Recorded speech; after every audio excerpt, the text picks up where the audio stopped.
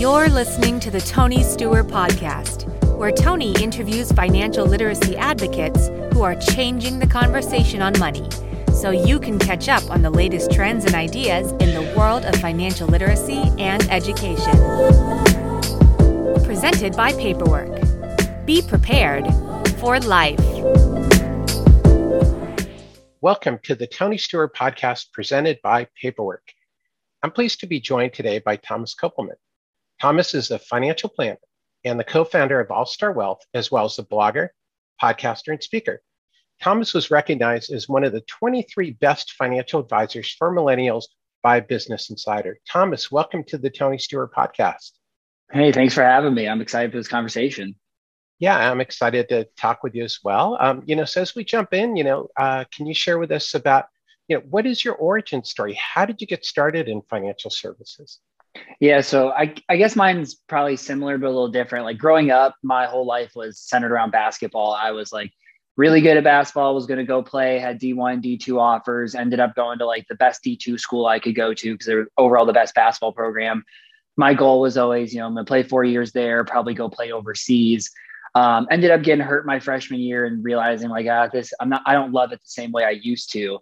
So I was kind of like, I transferred to Butler University in Indianapolis, had no idea what I wanted to do. I worked at Eli Lilly, to consulting firms, to insurance firms, to a tech startup, and really like all of them, I just didn't find a lot of meaning in it. Like in basketball, you feel your impact, like your hard work is seen.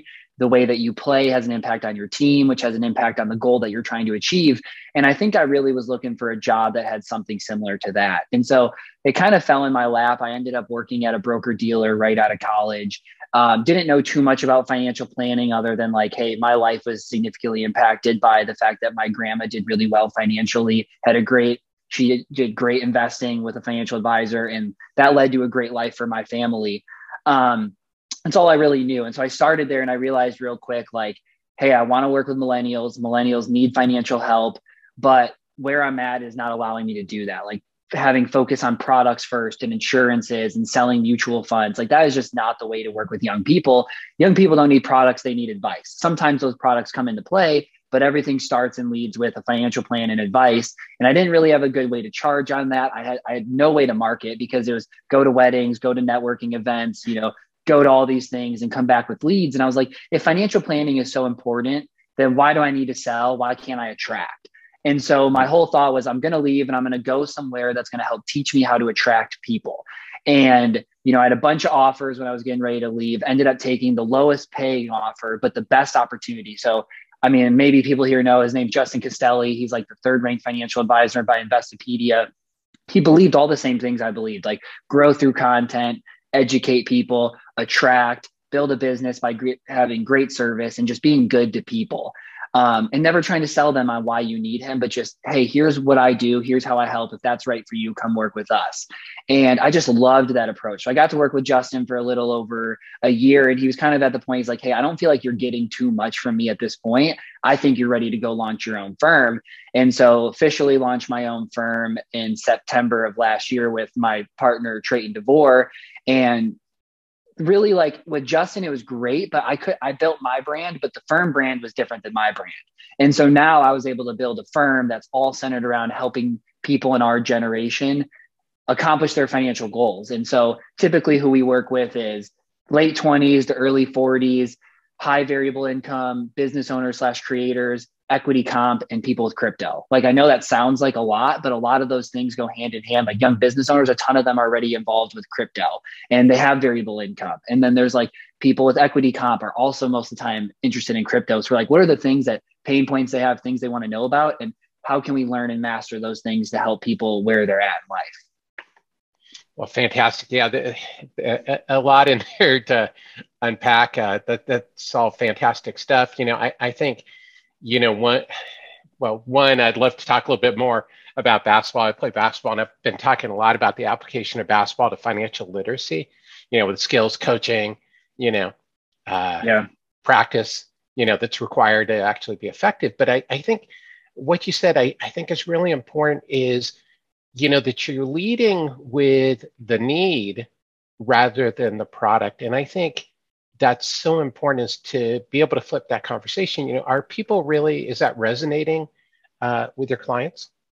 Oh, for sure. I mean, I think a lot of my clients came from places where they were sold products to, or, hey, I started to work with my parents' financial advisor and all they wanted to talk about is the one investment account I have. Cause like for me, all my clients are at different stages. Like I just had a new client who she has a decent amount of credit card debt and other debt. And for the first probably 2 years of working together, all we're going to do is be attacking different debts. What is the order? How do we at the same time build some of your emergency fund? Do we do your 401k if it doesn't have a match? Those type of things. And then I have other clients who are business owners, in their 30s, and we're spending so much time on cash flow in the business and how to grow their income through the business, those type of things. And I have other people who are like, hey, we have, the main focus is we don't have a ton of extra income. We're in our ESPP plan. How much do we hold on to? What do we sell? How do we use that to fund our goals? And so everybody has different goals and they have different things they're trying to accomplish. My job is, what role do you need me to serve? How do I help you accomplish those goals? Some people are more foundational. Some people are more into investment. Some are more into life planning. I just want to help people accomplish their goals. And that's why we have kind of that fee structure of pay us monthly. It's like a yearly fixed cost of working with us. Is I'm aligned to help you accomplish all your financial goals. If I'm not helping you do that, you're going to leave me, versus the AUM advisor or the insurance product advisors. Like, you really only are required to help on those things because of what you're paid on. And they're probably not going to leave you because you're helping, their investments are still doing well. But it leaves for young people that like investments are such a small piece of everything that's going on. And it leaves so much room or so much feelings of like, wow, I'm not getting everything I need from this person. So eventually they end up leaving to find somebody who's going to help them accomplish what is important to them, not just manage the investment account that they have.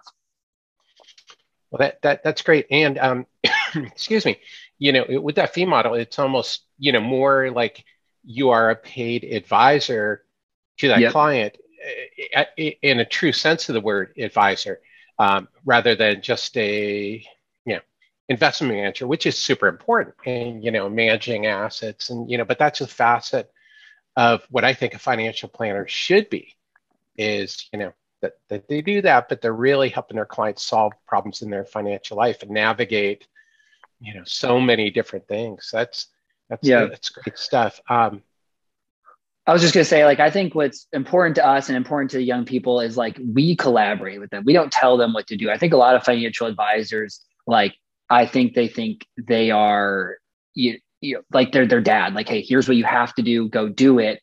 But that doesn't work with young people. You're not going to be like, hey, you have 30% of your net worth in Bitcoin and somebody's going to say, go sell it. You're not going to go sell it. You're going to leave that advisor. And so what my job is help them view it without any emotion. So, hey, here's the risks of what you're doing. Great.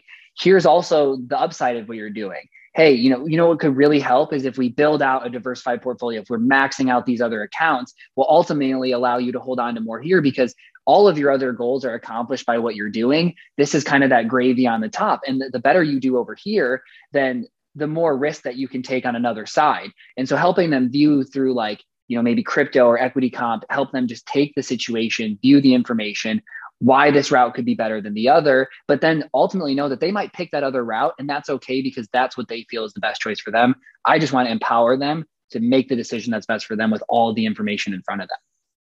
Well, that's great. And I think that's a wonderful approach. And I think, that's so different is, with the cryptos, instead of giving that client the advice to get rid of something that they really, like for whatever reason, is that you're working to help them figure out how that fits in with the rest of their financial life rather than giving them advice, that's why I feel people don't stick with budgets is because, you're asking them to make these changes that they don't really want to make, that you have to help them figure out how to.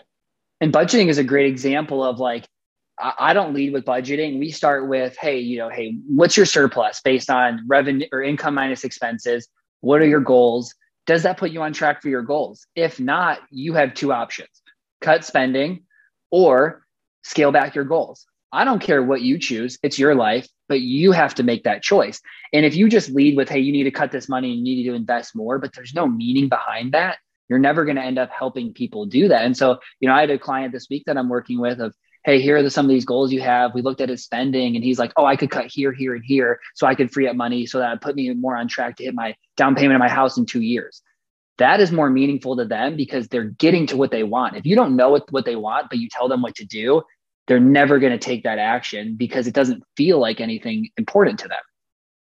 Yeah, no, that's great stuff. And, the other thing I did want to come back to it, I think you're really putting into practice the old adage, that you have 2 ears and 1 mouth for a reason, and that you're listening to your clients rather than just talking at them. And I think that's great advice. And it also applies, I think, to advisors who've been in the business for a long time. And even with more mature clients I know when I was, the predominance of my career was as a life insurance consultant, is that oftentimes, it would puzzle me why somebody would keep a whole life policy that really didn't have a place in their overall portfolio. But instead of continuing to nag at them to get rid of that policy is, okay, well, how do we position it so that you're still meeting your goals and not draining all your cash to pay the premiums? And I think that's, a lesson everybody can take to heart. Yeah, I think I don't know if it was Carl Richards who talks about this, but my thing is I just keep asking why, because what I've realized is that everybody has surface level goals. Hey, if I say, hey, what are your goals? They're going to say, I want to get married. I want to have kids. I want to have a house. I want to pay for their education. I want to retire. It's great. You just said the 5 goals that every single other person I've ever talked to has said. Let's dig deep. What does that look like for a house? Why do you want a house? Why so quick? Or, do you feel like that would be, you just keep asking why? And a lot of times you get them to the point of wait, that actually isn't a goal of mine. I don't actually want to own a house. I don't want to take care of a house right now. I'm single. I just been told that it was a good investment. Okay, well, actually it's a fine investment. It's not a good investment. So how about I, help you look at this clearly versus, all these myths and biases that people have told you your whole life. So that way you can choose whether you actually want it. Because buying a house because it's a good investment is not the right idea. Buying a house because you want to build a life with your family, stay somewhere, not have to move, better choice. But if you can't just go do all of these other things, you're hey, I want to pay for my kids' education through a 529 plan. Okay, why? Well, the tax benefit. Okay, do you realize in the state that you have, there's no tax deduction or tax credit for it? Okay, great. Well, what do you think college looks like in 25 years? Well, I don't know. I think it's going to change. Probably won't be as expensive. Maybe not as needed. Okay, great. So maybe we don't want to be end up with $200,000 in a 529 plan after you know this. But until you really peel back the onion and help people take their own thoughts and refine them, you can't really come up with an action plan or a course of which way to take. That's great. And actually that reminds me of some negotiating courses that I took. I don't know why I took some negotiating courses years ago, but that's one of the things is, that was one of the main points. You can't really change someone else's mind. You have to educate them to the point where they decide whether or not they make a change. And it sounds like that's what you're really doing, is helping people come to that decision on their own to do something rather than, again, just trying to prove out that they need to do something. Yeah, you can't force anybody to change unless they have the want to change. I think that's definitely something I've learned over the years. Yeah, no, that's great stuff. So, let's talk a little bit about the Long Game blog, which is how, we connected. Is, what inspired you to start the Long Game blog? So when I joined Justin, our thought was day one, I'm launching with a blog. If I'm going to grow, a blog is probably the best way to do it. Because I think you can grow anyway. You could grow without a blog and just post on social, but a blog is a really great way to have longer form content. You can cut it up and create more content out of it. It's a way for people to, hey, every Wednesday, I know Thomas has a blog. And I took forever trying to come up with the name. I had hundreds of names and I wanted to do something with sports. But then I was just man, if I'm working with young people, the long game, viewing your finances as a long game is really one of the best sound approaches. Everything we talk about with people always can be the long game. It can always come back to it. But I just knew for me, the way to grow was to attract the people who need financial help. The way to do that is through content education. That was my biggest belief. I'm never calling a friend. I'm never asking somebody to work with me. I don't do anything other than people find me online and reach out and book a meeting. That was my whole goal. And my first company told me that would never happen. That's not the way to grow. It's never been the way to grow. And I was it's 2020. Are you good? Or we're almost in 2020. If you're trying to tell me that people aren't trying to find their financial advisor online, you're wrong. And so I started there, worked on the blog, and a piece of advice I give to every advisor is like, stop thinking that you're going to start an RIA or go be an advisor. You're going to launch a blog, podcast, newsletter, post on 3 social media platforms all right away, because all you're going to do by doing that is be extremely average at all of them. What you need to do is find the one that you're going to like the most and perfect it. Like, get as good as you can at it. Once you feel confident, you've sped up the time it takes to do it, then you move and add it in a new form. So for me, it was blog for the first few months. Then I added the podcast, did that for a few months, added the newsletter, did that for a few months, started to add some video, did that for a few months. Now I expand and post more often, more on Twitter, et cetera. And I just keep building it out and refining the way that I do it and just try to meet people where they're at. Because I always use this analogy of financial planning is not like I'm a consumer brand that sells like, this t-shirt, like Justin sells this t-shirt. Somebody might see that on Twitter, be like, that's sweet, I'm going to go buy it. Great. People don't just see your post on social and say, hey, Thomas, hey, that was a good point, I'm going to go work with him. They don't. What they do is they see me continue educating them, educate. And then a year later, they hit a pain point about something I already wrote about or talked about. And they're like, oh, wait, I do need help on that. I remember Thomas talked about that a few times last year. He probably can help me. I'm going to reach out to him. And that's been my goal, because think about everybody else. The only other advisors they really know in their life have been hounding them to sell them insurance or try to put them into some, investments they have. I take the approach of all I'm doing is giving away tons of information for free. So that way you get educated. The DIYers of the world are never going to work with me anyway. So I'm adding value to them. And the people who want help are just waiting to get to the point where they truly need that help. And they're going to reach out to the person who's never asked for anything from them before. Well, and as well as it's educating them, because it shows that your heart is about education rather than sales.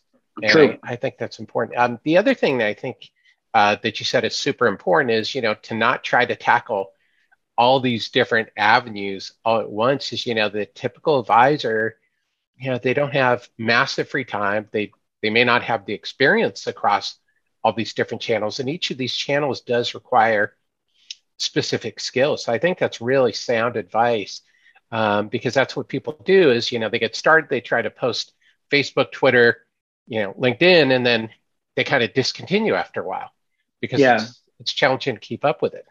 Yeah, I would say that happens a lot. So what I always recommend is like, pick the one, not the one that you think it's going to work the best, but the one that you're going to like the best, because content is a long form thing. It takes a while before you start to get any results out of it. And so if you're writing and you hate writing, well, in 4 months, you're just going to burn out because you haven't seen any results, because it takes longer than that. So I think start with something that you like, do there, and then expand past that. And I think you'll be in a good spot. Well, that's great advice. So as we move through is, one of the things you mentioned is about how people can move beyond their surface level goals, that they think they want, to determine the lives that they truly want. What do you mean by that? And how can people do that? Yeah. So I think, one example is we always ask why was we go beyond the goals, but we use Kinder's 3 questions as well. So like our process fully automated, like after our clients sign on as clients, in between the first meeting and the second meeting, about 5 days before, they get a video from us that walks through what the Kinder's 3 questions are and ask them to brainstorm these ideas. If they're single by themselves, with their spouse. And so that way, when we come into the meeting, we can really start to think about like what matters to you. Like if you had unlimited money, how would you change your life? That's a pretty easy one. If you had limited time, you only have 5 years left to live, how would you change your life? Okay, today's your last day. It's not what do you regret? Or it's just like, what did you not get to do? Who did you not get to become? What did you wish was different about your life? And you find themes in there. Some of the themes from people are like, man, I would really switch jobs and I'd work in this industry, or I'd spend more time with my family, or whatever. It's like, you just realize that everything you talked about was spending more time with your family. Like, why aren't you doing that today? You're like, well, because of work and this. You're like, you never once answered anything that was about, I want to have the most money as possible. Not one thing that you ever said was, I need max amount of money. So then 2 years down the line, when they come to me and say, hey, I live in Indiana, I just got a job offer in California, double the income, I think I'm going to take it. I can hold them accountable, say, hey, wait, your values have nothing to do with maximizing income. You make a good amount of money, and you said your regrets would be not spending time with your family, and you're going to move across the country to be far from your family. Like, do you see how those don't go hand in hand?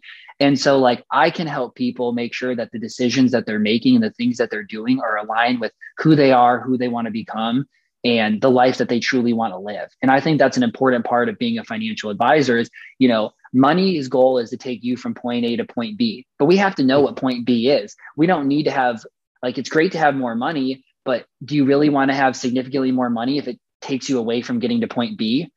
Probably not. It's great to have extra money in your bank account, but not if you're not able to be and do what you want to do. That's so interesting. So just this morning, I was reading an article by a personal finance person that I follow, and she was talking a little bit about FIRE. And, she goes, I'm going to, I decided to start FIRE, 6 months ago, and I thought I was going to work over the next 7 years, like 60 hours a week. And, and what you said started resonating with me because it's like, she said, after 6 months, she goes, I don't want to work 60 hours a week, because I'm giving up, 100%. I think that's like, I have people who are going for FIRE and want to retire early, and that's great. But I think like FIRE is good if you don't have to give up everything now. Like for me, I know my life is simple. I live in a nice apartment. I don't really shop a whole lot. I spend frivolously on dates with my girlfriend and like we go on nice vacations, but I can live off of 50% of what I make. And so for me, like FIRE could be really realistic at an early age, but I don't feel like I'm giving up anything because I have a pretty solid income. If I was at a point where I was like, I can't go on nice dates, like I don't get to travel every year, it wouldn't be worth striving to be able to save all those extra dollars, because it is true. Like you only have one life. Everybody who's in their 40s and 50s is like, biggest piece of advice is really enjoy your 20s before you have kids and before you do these things. And then there's all these other people that are like giving up all of their 20s so that they can have their 60s. And it's like, I guess your 60s could be great, but for one, that's not guaranteed. Like if you retire in your 40s, none of your friends are probably retired and going to be traveling with you all the time and hanging out with you during the day. It's like, you don't want to have to give up today for that. If you can still live today and get there, great. If you have to give up a little bit, great. But if you have to give up everything to just hopefully one day be able to retire early and then for 50 years do nothing, if you look at people in retirement, the people who have nothing are typically the people in the worst health, because you need something that excites you. And I think work optional is a great goal. Like I love helping my clients. I want to do the same thing for me. Like my goal is by 40, I'm work optional. I will 100% work. I love working. I literally would do this job my whole life. I love everything about it, but it is still freeing to know that you don't have to make choices based on money. I get that. You just don't want to give up everything for that.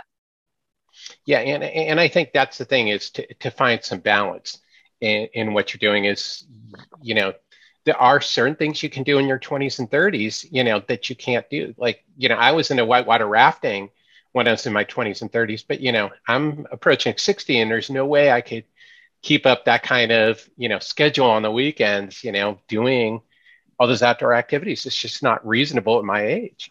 Yeah, it's totally fair. Totally fair. So that's great advice. So, as we wrap up, what's your number one tip on financial wellness? Number one tip on financial wellness, I think for young people, it's to automate your finances. I think we're young, we love technology, we believe in technology, but yet most people leave their finances up to themselves of like, hey, I get $7,000 of an income a month, I'm going to spend whatever. And then at the end of the month, whatever's left, I'm going to save or pay off debt or invest. And it's like, research proves that you're always going to spend more by seeing more. And so what I help people do is, hey, you have $7,000 a month, your expenses are $5,000. Well, we're going to automate $2,000 a month out every single month. And then your job is pretty easy. I see $5,000 in here. My goal is to spend it. So you don't even have to budget. It doesn't have to be $400 on groceries and $300 on dining out and $200 on clothes. Your goal is that your variable spending is similar every month. You learn that over time because you become aware of it. Like all my clients eventually become aware of it and do a really good job. But there's that's freeing because now you're not budgeting and you're not only restricted to spending X amount of dollars on X amount of things. Like your months can change. And one month you would rather go travel on a nice weekend. Another month you would rather, buy new clothes. And that's fine because you have those free dollars. So I just think automating your finances is the key to really accomplishing the financial goals and not letting your human behavior take part in you mess up, overspend, don't save. And then you find yourself making little to no progress because you didn't just take that one extra step. That's great. That's wonderful advice. Thomas, and I will post links to your website. Is where can people learn about you? Where's the best place? Is it LinkedIn? Is it your website? Yeah, so I'll give you a few. So allstreetwealth.com is a pretty good place. Like everything about who we are, who we serve, what our fee structure is, what the process is, everything like that's great. ThomasKopelman.com is where I write all my blogs. So if you're just kind of wanting to read and learn, I think I put out a lot of great blogs. I think I've done like 104 straight or something, like over 2 years of one a week. Twitter is probably the most fun place to follow me. Like that's where I probably post like 7 to 10 times a day, ton of really great stuff. LinkedIn, which my Twitter is T Kopelman. I'm on LinkedIn at Thomas Kopelman. I like LinkedIn. I post every single day. It's good. I just think it's way less engaging and a little bit more fake than Twitter, which is why Twitter is definitely my number one. And then I have, a couple of great newsletters, and you can find both of those from those websites. Fantastic. Well, Thomas, thanks again for joining me on the Tony Steuer podcast. It's been a great conversation. Good. I'm glad that you felt like this was useful, and I had a lot of fun. So thanks for having me. Yeah, you're welcome. And to everybody watching and listening, thank you for tuning in to the Tony Steuer podcast. One quick thing, we talked about FIRE today. That's financial independence, retire early. And I'll put up some links to the concept on that as well. So thanks again for tuning in. Until next time.